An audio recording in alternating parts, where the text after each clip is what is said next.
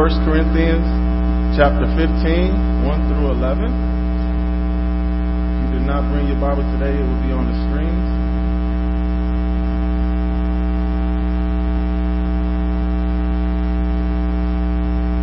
Now I will remind you, brothers, of the gospel I preached to you, which you received, in which you stand, and by which you are being saved, if you hold fast to the word I preached to you, unless you believe in vain.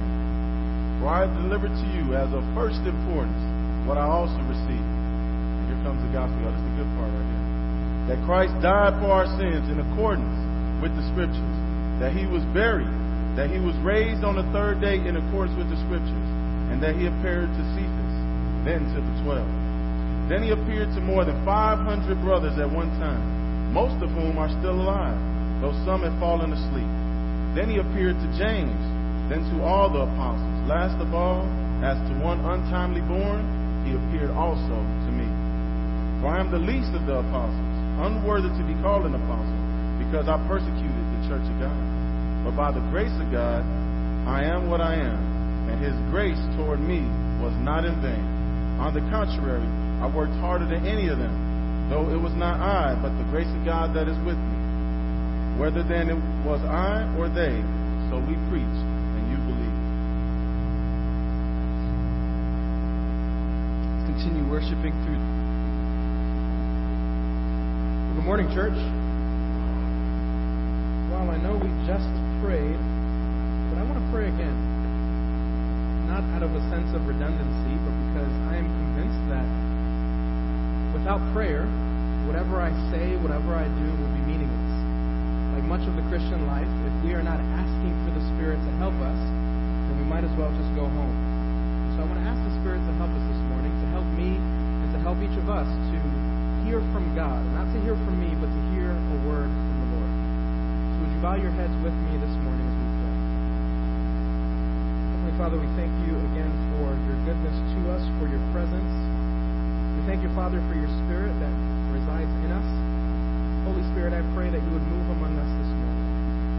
You would speak a necessary word to us. Instruct us, guide us, help us to be ready and anxious to hear from you, I pray. Lord, use me as your servant. Use me to communicate your word effectively so that we might become the people that you've called us to be. I pray this in the name of your Son, Jesus Christ. Amen. When I was in high school, finally learned what my name meant. For years, I had only known that my mother chose the name Kerwin because she found it in a book and liked the way it sounded. But there was no other reason. I endured dozens of mispronunciations. Kevin, Sherman, Kermit. But I hadn't taken the time to investigate for myself what my name actually meant. Until I was in high school.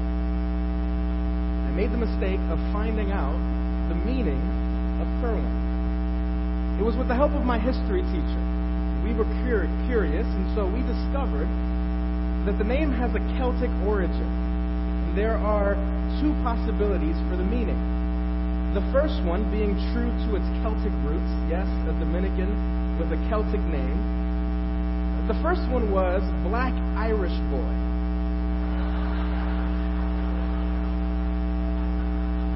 Hoping for some direction, hoping for a possible second meaning, we kept looking. And to my disappointment, we found out that the second possibility was swamp friend. Just maybe if my mother had given a bit more thought to my name, it might have a meaning more meaningful than swamp friend, or a meaning that is more fitting than Black Irish Boy. I like my name, but its meaning has little to do with who I am. Have you taken the time to reflect on our church name, Good News Bible Church? I thought about that first part for a bit of time. Good news.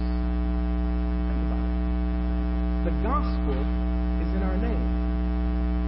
We are a community named by the gospel. fitting. A church whose very name is a synonym for the gospel. But what if our name and identity have little to do with one another? What if we were a gospel community in name only?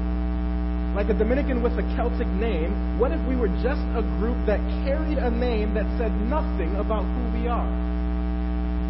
Does our belief in the gospel shape who we are? Does the gospel govern our relationships with one another? Does the gospel give us a vision to see the world as it really is? Or are we a gospel community in name only, not what we claim to be? I want to take a moment to think about our name and the gospel that gives our name meaning. You see, the gospel is central to our lives and our experience as a church. No other thing matters. No other thing can bring us together, and no other thing can transform our lives and the lives of those around us. When we remember the gospel, we recognize its role in forming us as individuals and forming us as a community, as a body. If we believe the gospel, who we are and what we do will be rooted in our confession. The gospel is not an abstract statement of faith. The gospel names and shapes who we are. Over the past several months, we have been hearing from God through the book of 1 Corinthians. Through our sermon series, we have learned what it means to be members of one body. We've been challenged to give up our individuality for the sake of others. We learned to honor one another as men and women in the church. We've learned that the Holy Spirit has blessed us with spiritual gifts so that we can in turn bless others. So now, at the close of his letter, Paul reminds the church of the most important thing, the gospel. As we are reminded of the gospel, we find out its significance for us as a people of God. So would you turn with me there again to 1 Corinthians chapter 15. 1 Corinthians chapter 15, verses 1 through 11. Meet me there and follow along as I read the passage. Now, I would remind you, brothers, of the gospel I preached to you, which you received, in which you stand, and by which you are being saved, if you hold fast to the word which I preached to you, unless you believe in vain. For I delivered to you as of first importance that which I also received, that Christ died for our sins in accordance with the Scriptures, that he was buried, that he was raised on the third day in accordance with the Scriptures, and that he appeared to Cephas, then to the 12.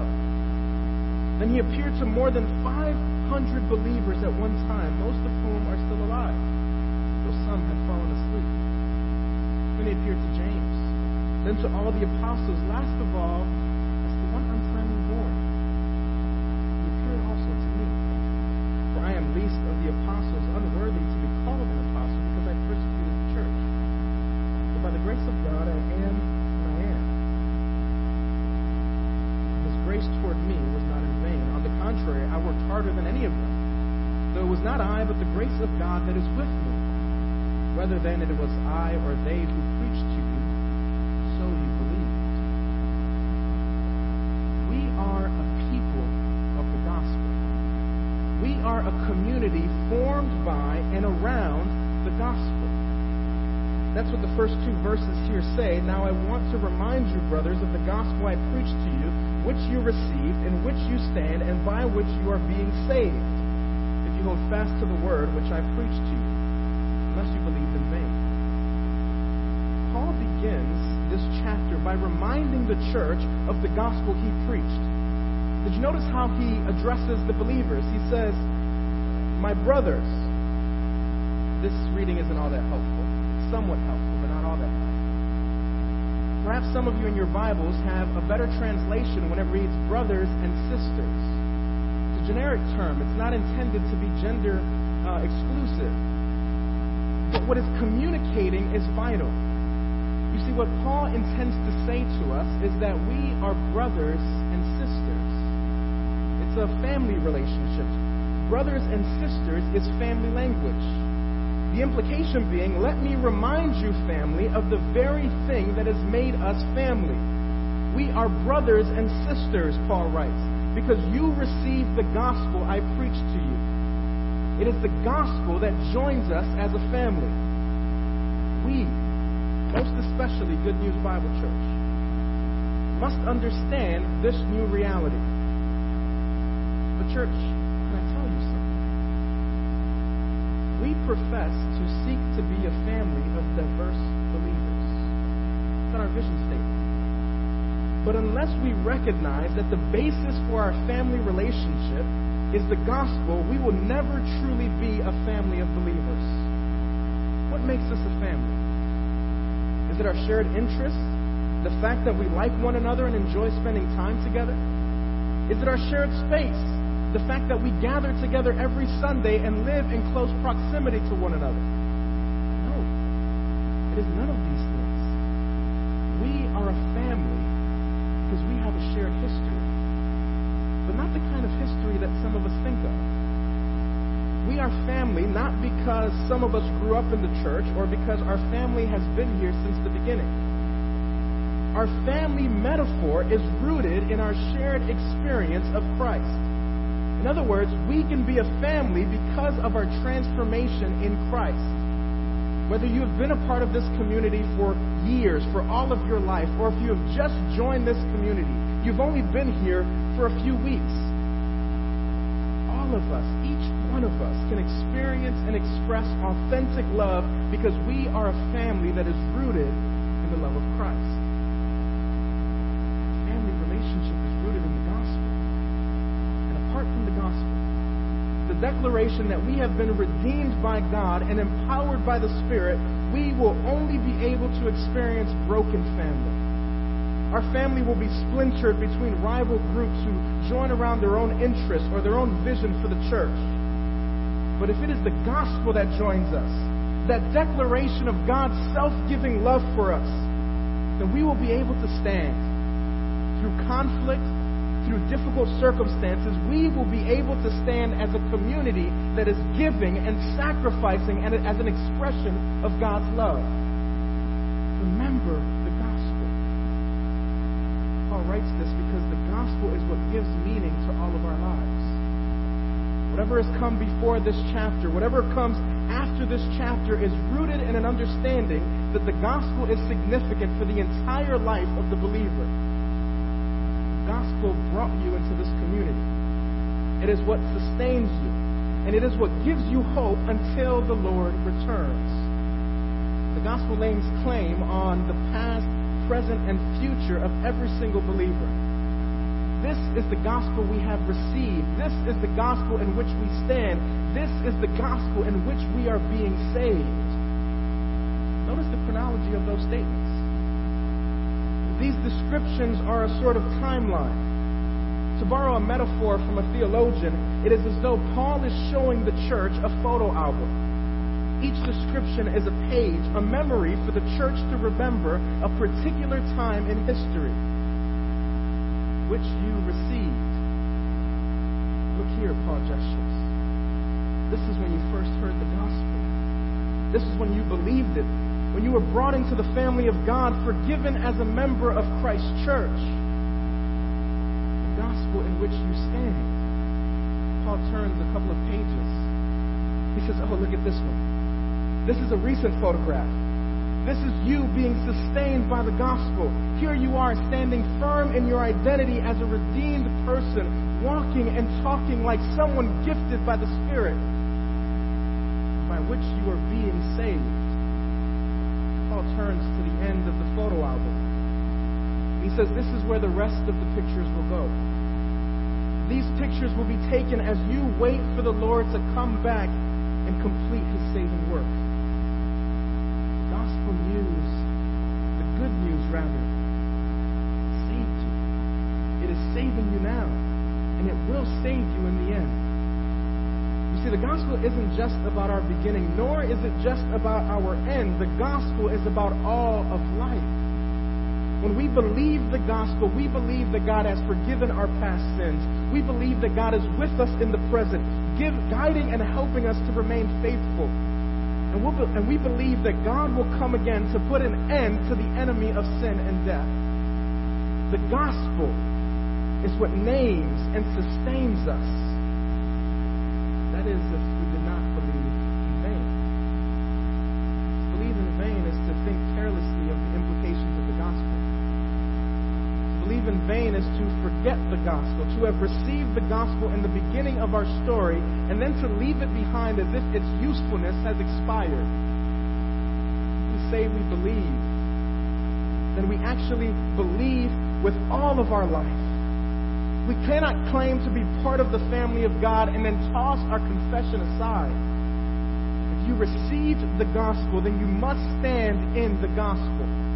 Every day we have to recognize the call to live according to the call that we have received in God. We are members, Good News Bible Church, of this church. And if we are members of good news, then you must believe the good news. Is your life agree with your confession? Do you live as someone who believes? Not just on Sunday. I mean in all of your life. What do you think about? What do you hope for? Do your relationships with others reflect your confession? The way you work, the way you interact with people around you. When others see you, do they see the gospel? If not, the gospel. Remember that we are a people of the gospel.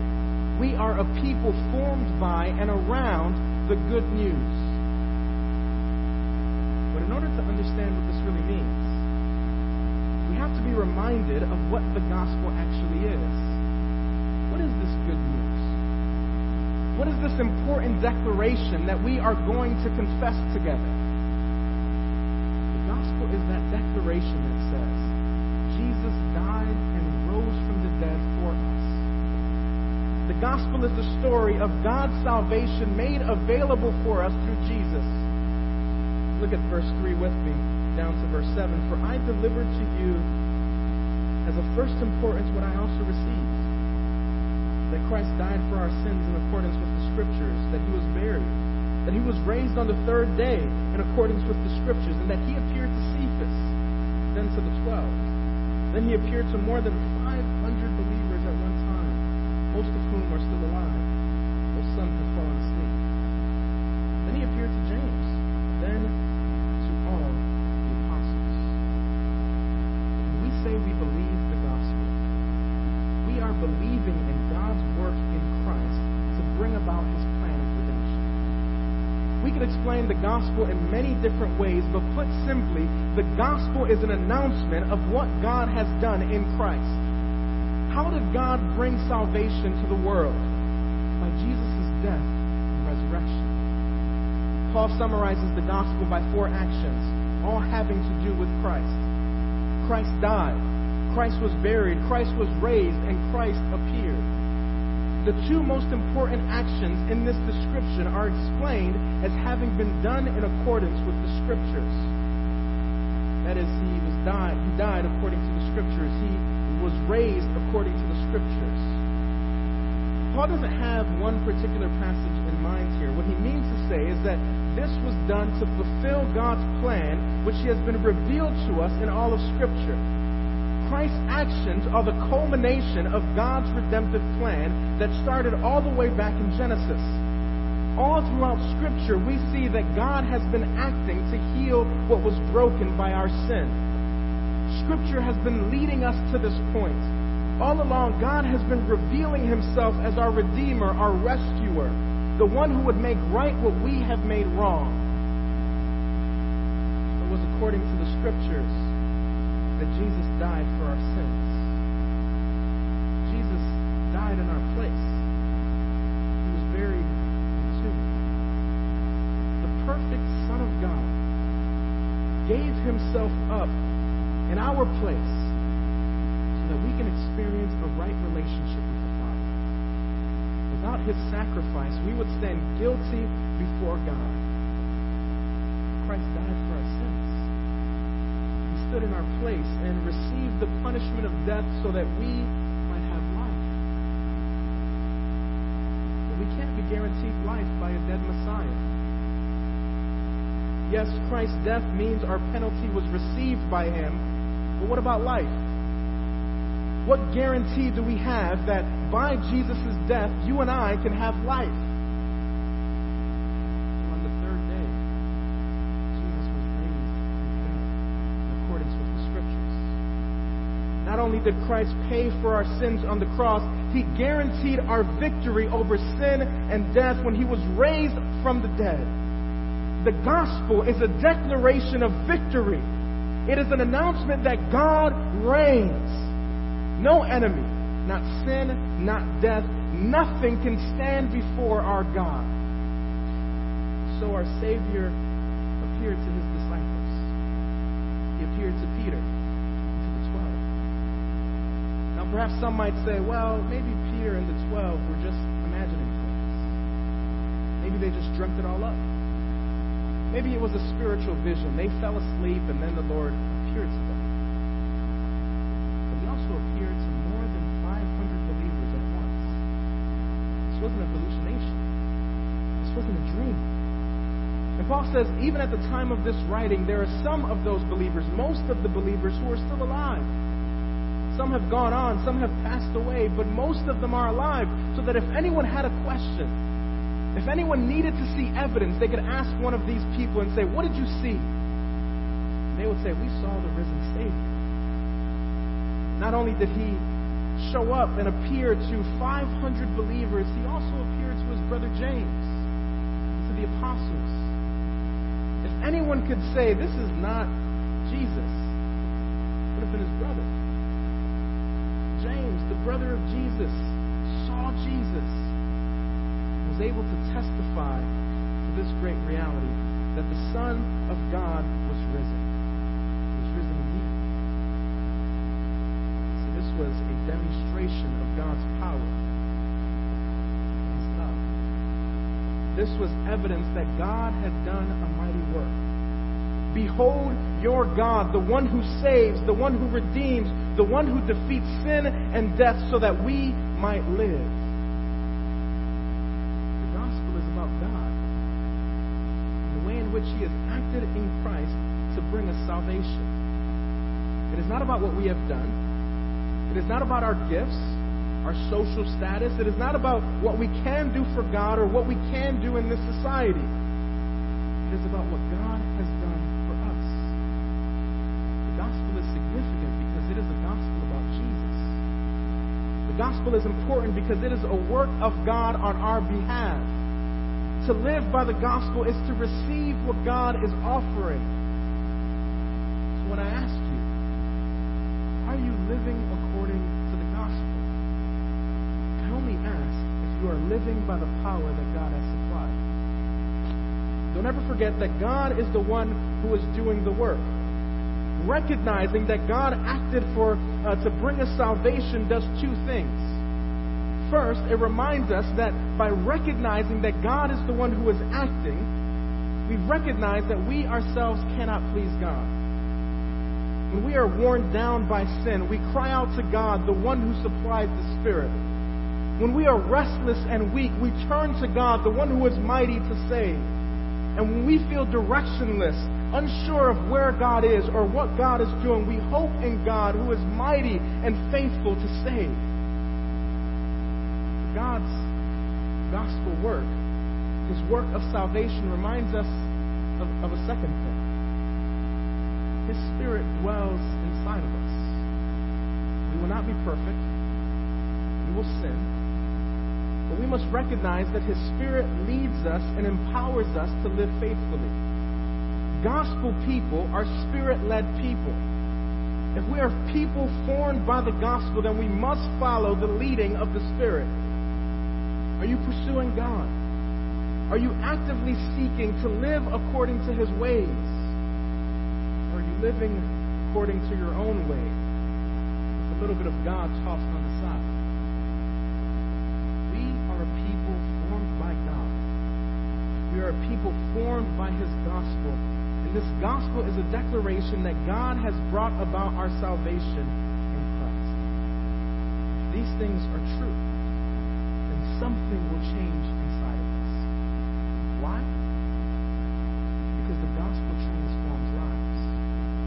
By the grace of God, you and I can be living examples of the power of the gospel. Look at verses 8 through 11 with me. Last of all, as to one untimely born, he also appeared to me. For I am the least of the apostles, unworthy to be called an apostle, because I persecuted the church of God. But by the grace of God, I am what I am, and his grace toward me was not in vain. On the contrary, I worked harder than any of them, though it was not I, but the grace of God that is with me. Whether then it was I or they, so we preached, and so you believed. Paul's own life is a testimony to the effect the gospel can have on an individual. He describes himself as one untimely born, literally as a fetus aborted before his birth. My death was guaranteed, Paul says. I had no hope for life. But he appeared to me also. Christ offered Paul life. Paul was lost. He was an enemy, a murderer. He was on his way to persecute Christians when Christ appeared to him. The Lord was gracious to him. Jesus appeared to him on the road to Damascus. He rescued Paul. He gave him a new vision to see the world as it truly is. Paul was transformed. Before he was known as Saul, an enemy of the church of God. But after Christ, he was a new man, Paul, a minister of the gospel. What was it? How could someone have such a remarkable transformation? It was the grace of God. It was God's kindness and mercy that gave Paul's life meaning. It was the grace of God that made an unworthy man into a useful one. Through the gospel, Paul became a man who worked harder than any of them, not by his own strength, but by the grace of God. There is no sin too great that God's grace cannot forgive. There is no person too broken that God cannot restore. If God can make a murderer into the greatest missionary this world has ever seen, what can God do with you? You have received God's forgiveness. You have never received God's forgiveness, rather. You have never accepted the new life that God has made available to you through Christ and His Spirit. What is keeping you from doing so? There is nothing more important. There is no greater joy than experiencing this new life available through the gospel. We were dying without hope until Christ reached out His hand to save us. Taste and see that the Lord is good. Christ came so that we might live. There is no life apart from the life that God is offering us now. See, life without God is no life at all. But please don't misunderstand me. Life in Christ is not a small matter. It is not a colorful accessory that we can just add to a life already lived. Each one of us has to make a choice.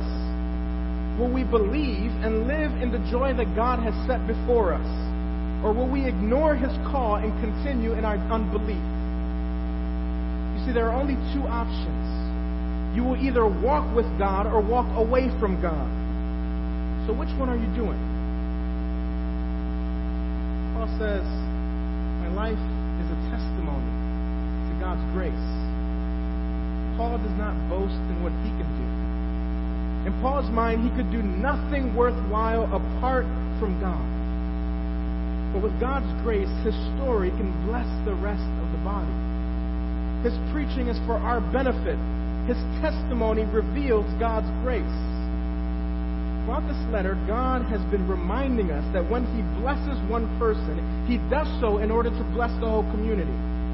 If you have been given a word of encouragement, if you have been blessed with an experience with God, it is so that you can share it with the body.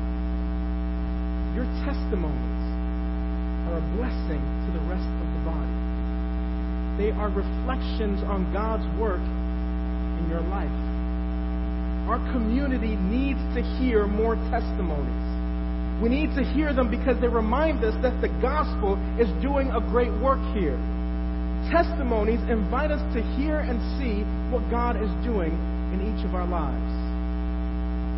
There's an old practice in the Latin American church tradition of sharing testimonios during weekly gatherings. It's a way of doing life together. It reminds the church that God is active among His people. In my experience here at Good News, some of the most meaningful memories I have are times when we heard one another's testimonies during our Sunday services. I'm still encouraged today when I remember your stories. Stories shared by Jasmine Lugo, Ben Rosado, Jose Mendez. Your stories remind me that God is here. Your stories bring me joy and they challenge me to see God at work. Your stories are a witness to God's transforming gospel. We need to hear stories more often. We need to hear them from you. Testimony should be a part of our rhythm. They should be a habit of the Good News Bible Church. Our rhythms and habits, those things that we do when we gather together. These are reminders, little reenactments of the gospel we believe. In our practices, our receiving of communion, our offerings, our singing, our hearing of God's word, these practices are forming who we are. In a few moments, we are going to partake in communion. We do this on the first Sunday of every month. It should never be a surprise to any of us. When we do it, we are reminding ourselves that we have been seated at the Lord's table because of His new covenant. When we drink of the juice, we are reenacting the fact that we are joined with God and with one another through Christ's blood. When we eat the broken cracker pieces, we are acknowledging that Christ's body has been broken for you and I. It is a recurring practice to remind us of who we are. So we're going to establish the new practice here at Good News. This is coming from our pastors, not from me. But we're going to establish a new practice. We're going to make it a habit to share testimonies in this church. In doing so, we will be reminding ourselves that we are a family of believers reconciled by God. On the last Sunday of every month, we are going to be establishing a time dedicated to hearing testimonies. Every month will serve as a reminder that the gospel transforms lives. We, as members of Good News Bible Church, will be given an opportunity to serve one another through the sharing of God's work in us. And each testimony will be different. Some will be stories of when we first heard the gospel. Others will be more recent reflections on what God is doing in our lives. Some stories might be celebrations. Other stories might be laments, but all will be a public confession that God is doing a work here. They will help us to focus on our God. Not our work, not our victory, but God's. Sometimes our testimonies will be evidence that we don't have it all figured out. We are vessels, often broken vessels, being used by God to show His grace to others. So here's my challenge.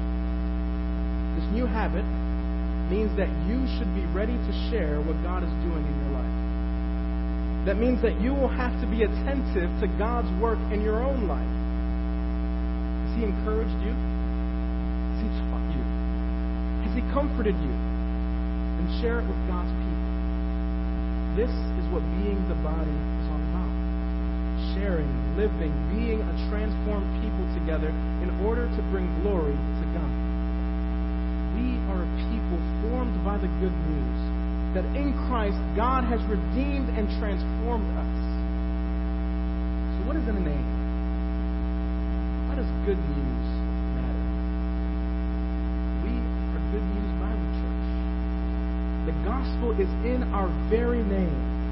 It tells us who we are and what we do. We are a family named and shaped by the gospel. May it be more than just a name.